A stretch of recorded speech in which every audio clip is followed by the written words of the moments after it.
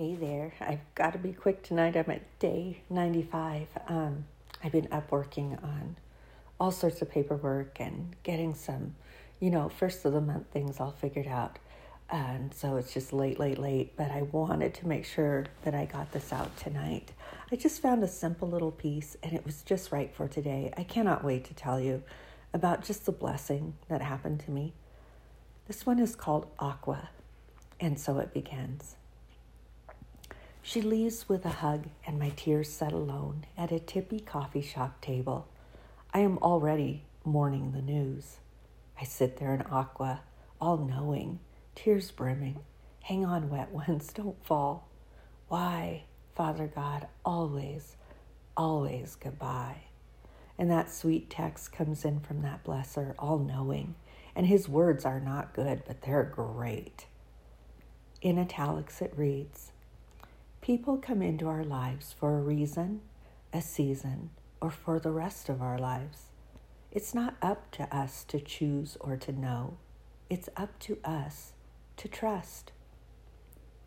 I've heard this phrase and said this phrase and lived this phrase so very out loud, but I still want to just somehow believe it with every last ounce I have in me, that it can still be delivered to me, pain-free. It can't. So I grab my Bible from her mention of Jonah's name and I open it and read it beginning to end, every last great word. I swallow hard, pretending I can't hear you. But the Lord said, you have been concerned about this vine, though you did not tend it or make it grow. It sprang up overnight and died overnight. But Nineveh has more than 120,000 people who cannot tell their right hand from their left, and many cattle as well. Should I not be concerned about the great city? It says. And that's from the book of Jonah 4, 10, and 11. I turned the fragile page and it ended. Flip back. No, it just ended. Just like that. A question, a whole city, not just a city, but his great city is what he calls it. Father God, who am I to decide? Father God, who am I?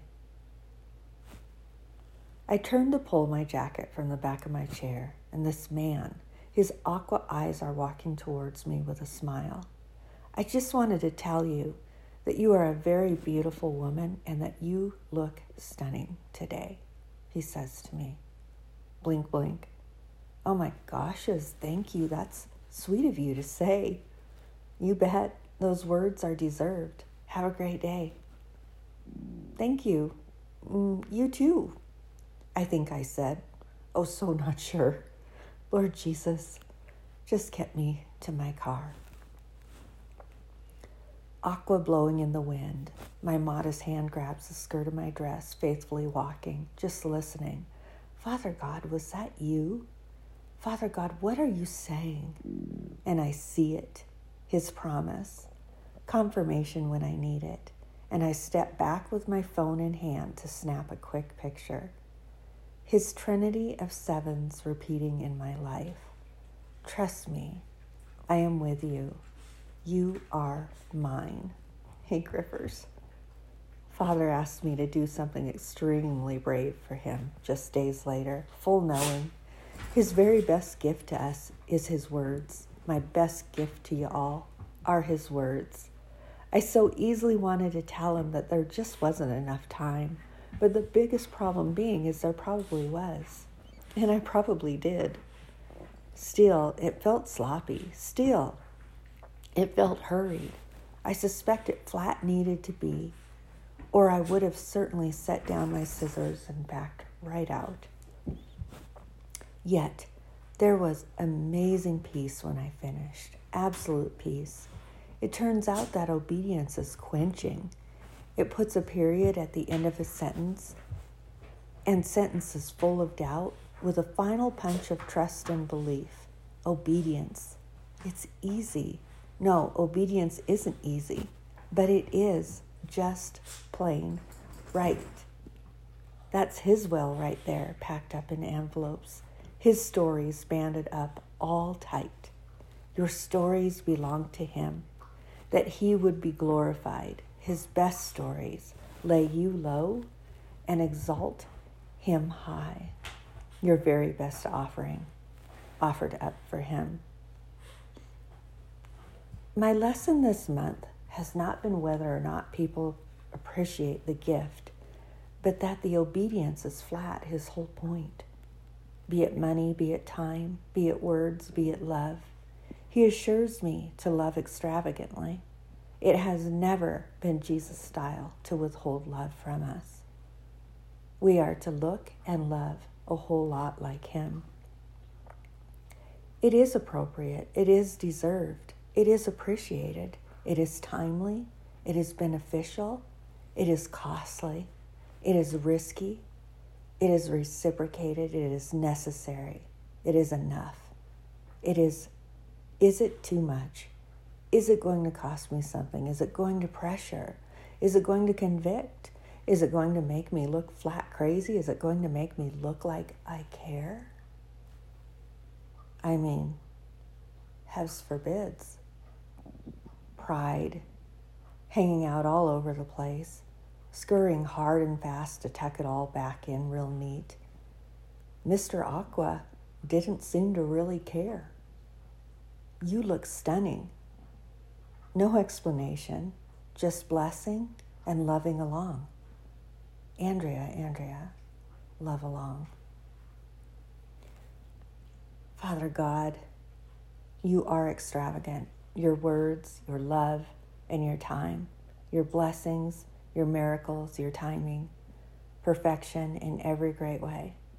Father God, help me to love extravagantly. Keep me soft and pliable and flowing. The very wellspring, your love poured right out. A delicate offering, a delicate life loaded with your delicate love. Jesus is your delicate offering. Jesus be your extravagant love. Let him love you and love you right well. You deserve his very best offerings. You deserve his extravagant love. Don't you doubt that for even a minute. Don't withhold that for even one day. Give him your very best stories. They belong to him, our great author. Let him finish each beautiful story. I love you. So this day came with a sweet surprise to me, you guys, that I was ridiculously blessed by.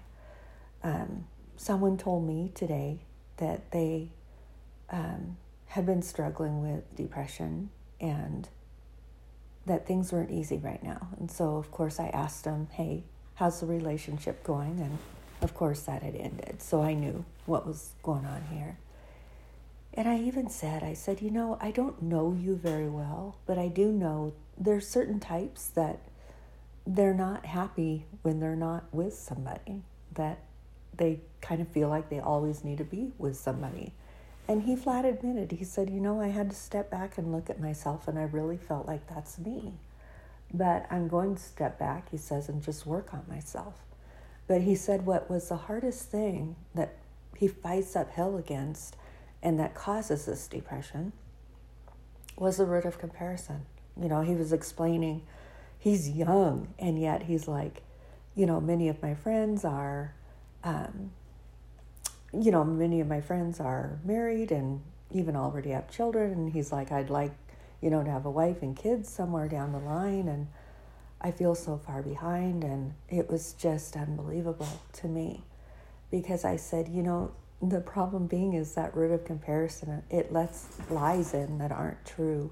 And so we have to fill ourselves with truth, even if it means we flat write it out and put it in front of ourselves. And I said, if we have to do that for you, we're going to do that. This is a person that is special to me, that's special to people that are special to me. Do you know what I'm saying? So I'm like, absolutely, we're going to commit to getting this right for you. But it was amazing how when I showed him what I saw on the other side, what I saw, and I was searching for the words of what Jesus saw, that truth was absolutely dead true. Absolutely dead true, like so obvious. And yet his innate nature, when I'd say something like, I explained to him, I'm like, hey, you are 25 years old and you own your own 4-bedroom house.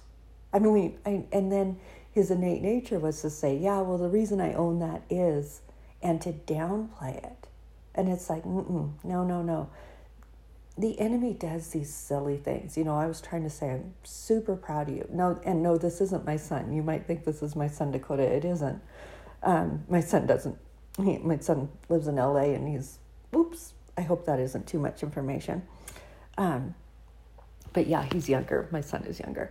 But anyway, I was so blessed by this conversation, and he was all ears. I am telling you what, he was listening to the wisdom like he really, really, really wanted to grab hold and change. And it's the Lord that's going to change him, So it's like the prayer begins, you guys. But I was so blessed by that transaction, that conversation, if you will. And he wouldn't have known that. I'm like, I needed that, whereas he was like, gosh, I usually kind of keep stuff bottled up. And I just said, hey, don't, that smoldering, as you've seen it, it looks like depression. Or else it can be like an eruption, like a volcano. It can be terrible to hold that stuff inside. So don't, But where am I? Oh, the crazy thing too is then later in the day, I just got the neatest text message from someone that was just super brave with his words with me.